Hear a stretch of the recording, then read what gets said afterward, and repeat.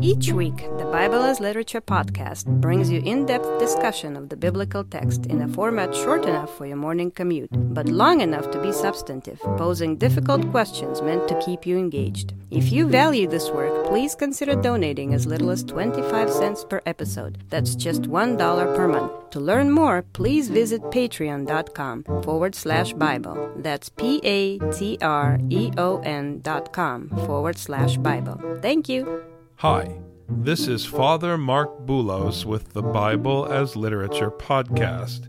When the Pharisees complain about the disciples picking and eating grain on the Sabbath, they betray both their ignorance of Torah and their desire to control the consecrated bread of God's instruction to consolidate their power.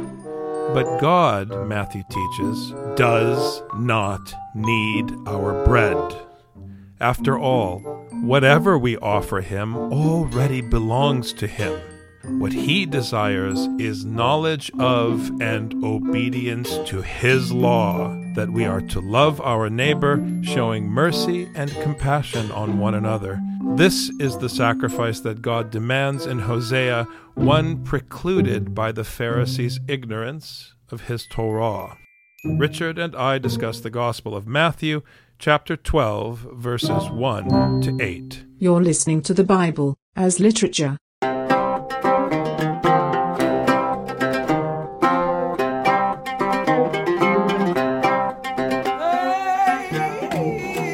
Hi, this is Father Mark Boulos. And this is Dr. Richard Benton. And you are listening to episode 291 of the Bible as Literature podcast. Last week we talked about the easy and light yoke of the cross as compared to the burden of the flesh, which is the way in which religious authorities, for example, exercise power over the weak.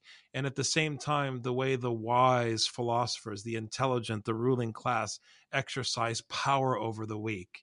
And now, at the beginning of chapter 12, we get to see how the Messiah, who is willingly under the authority of his Father, handles those who would exercise power against the weak. The way that the human authorities work, they play on your ego. They try to get you to act according to your ego and make you feel good about acting for your ego when in fact they're the ones benefiting and it's their egos they're benefiting from. I mean, this is how the world works. When you work for a company, you're expected to uphold the honor of the company. And when you do, the company makes you feel good. And when you don't, the company makes you feel bad. With the law of the kingdom, you are not going to make God feel good or feel bad. You don't uphold his honor. His honor is everlasting. You are doing your duty because of your desire to be a member of the kingdom, but not so that you win a prize at the end. It's because you're doing the correct thing by following this teaching, which is the wisdom that the world wishes it had, but it cannot have because it's a slave to its own ego. At that time, Jesus went through the grain fields on the Sabbath, and his disciples became hungry and began to pick the heads of grain and eat. But when the Pharisees saw this, they said to him, "Look, your disciples do what is not lawful to do on the Sabbath." So here in verse 1 and 2, you have a perfect example of the abuse of power and the translation of God's divine teaching into something worldly. Because the divine teaching is given so that those who are hungry can eat. And the purpose of resting on the Sabbath is so that you can hear the teaching that commands you to go out and support the hungry by giving them something to eat. And it's a metaphor that pertains not just to taking care of the poor, but to the responsibility of teaching the law of the Sabbath correctly. And what do the Pharisees do in order to build up their power immediately in verse 2? They complain about the very thing that the law was given to ensure, that the poor can eat grain from the field. So there's this betrayal in the twisting of the law and the reframing of it, making it into a heavy yoke because your reference point is not the love of neighbor, which is preached in the Torah, but the might of your own flesh. Right. The basic understanding of what the Torah is there for is this love of neighbor so that anyone can be a member of the kingdom. It's not about human beings deciding who can't be a member of this kingdom. That's one thing that these Pharisees don't recognize. They're not in the position to decide who's in and who's not. And that's why Jesus was saying before, if the people of Sodom saw what you saw, they would have been in sackcloth and ashes. And now here you are keeping score. It doesn't make sense. If you saw what you saw, then you would be repenting. But these Pharisees are the opposite. They're doubling down. And yes, it does say in Torah that you're not allowed to work on the Sabbath day. You aren't allowed to do work. But when you're doing work, you're doing your own work for your own ego. You're doing work for your family so that your children are the ones who benefit. But here, it's as if that law exists on its own without the rest of the context. It's about doing God's will. The disciples, by submitting to Jesus and Jesus' teaching, are doing precisely what they're supposed to be doing. The Pharisees are having a tough time understanding the difference between the disciples submitting to Jesus and the disciples acting, quote, correctly in this philosophical framework that they themselves are following that, interestingly enough, protects their own egos. Look, the Pharisees are not upset because they care about the law. They're upset because they like telling people what to do. And the fact that in their minds, the disciples are disregarding the Sabbath, they take it personally because they don't pertain to the Father. When a priest takes the transgression of a religious regulation personally, it's because he's playing the part of God. That's the problem. That's why this follows Jesus' declaration of his unique and special and impenetrable relationship with his Father. It's impenetrable because that power is off limits. That is ultimately the most important boundary in Scripture. Because once the scribes and the Pharisees, or the average American Christian, can make the claim that they have such a relationship with God the Father, then they can become self-referential. Our reference is the law of the Father, which is the love of neighbor. But he said to them, have you not read what David did when he became hungry, he and his companions, how he entered the house of God, and they ate the consecrated bread, which was not lawful for him to eat, nor for those with him, but for the priests alone? In other words, don't you get it?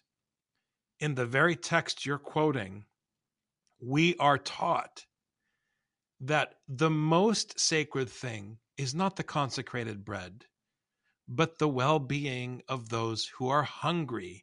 What is the purpose of the consecrated bread? Do you think God needs your offering in Hosea? What is the purpose of the consecrated bread? It's to feed the people with God's instruction. And I want to keep emphasizing this point, that to feed people with the instruction is commensurate with feeding the hungry, because the instruction is to take care of the needy neighbor. The work that is forbidden on the Sabbath is the work that builds up the ego, the work that builds up the self. Here, what I find interesting is that the term that Jesus uses to accuse the Pharisees is, have you not read? The Pharisees don't understand the context. They know the law, but they don't understand how it fits with the greater whole. They don't understand what happened with David and what David's people did. They don't understand that this was allowed precisely because of what you said, Father. The food is there as food, that it's not there for God. The consecration of this bread isn't any different than any of the food that's consecrated for the people. Now, there's a particular ritual around this bread, but why is that ritual there? So that you continue to submit to God. You continue to turn your ego over to God, your will over to God.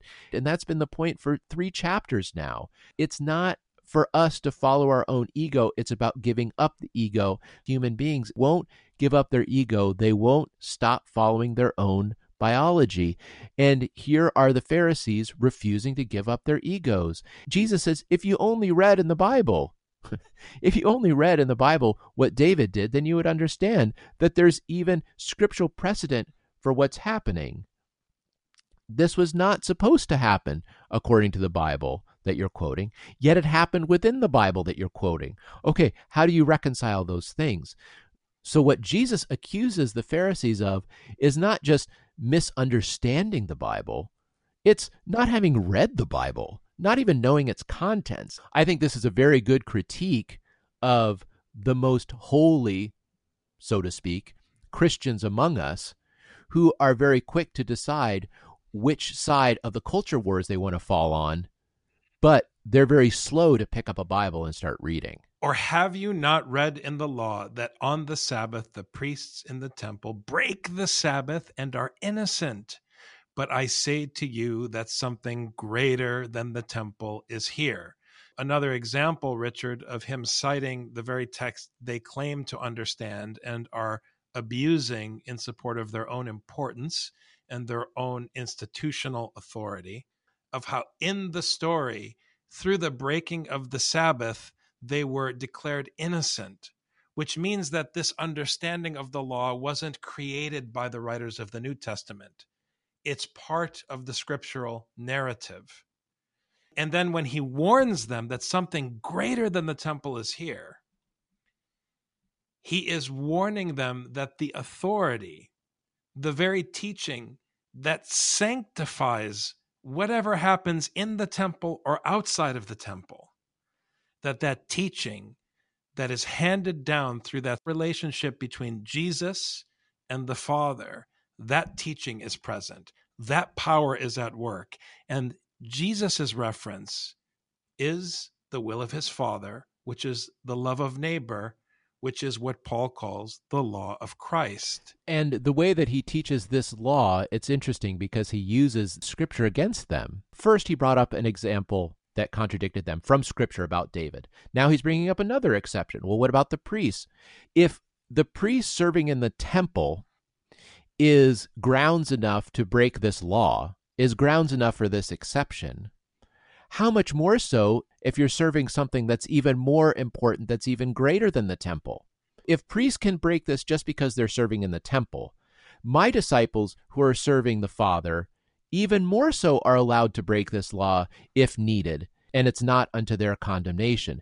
Your ego and your desire to push this law in every single circumstance you think goes against Scripture itself.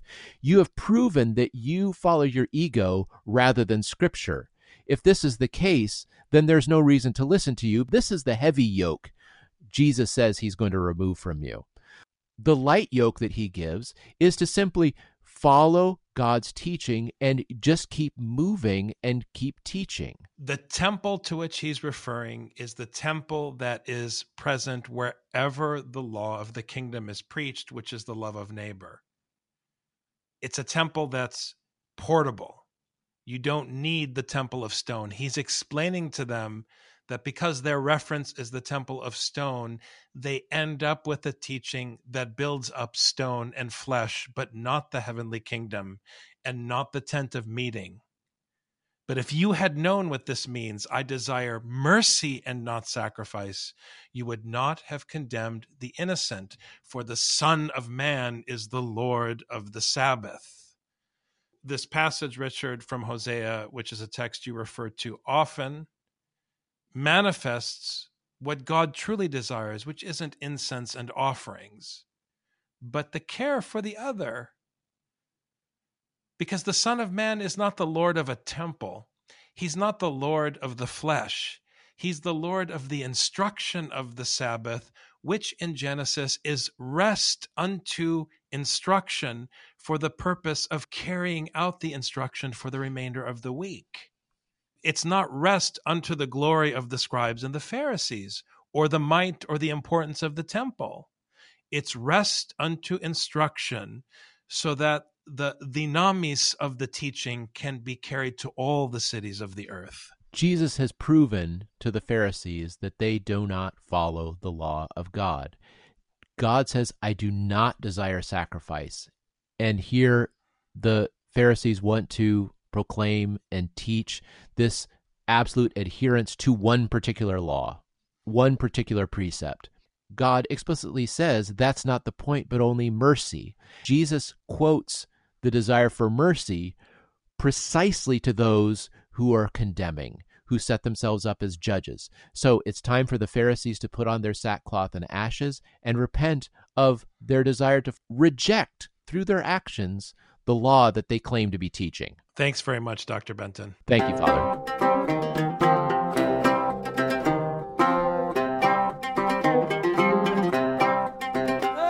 You've just heard the Bible as Literature. Thanks for listening. The Bible as Literature is a production of the Ephesus School Network.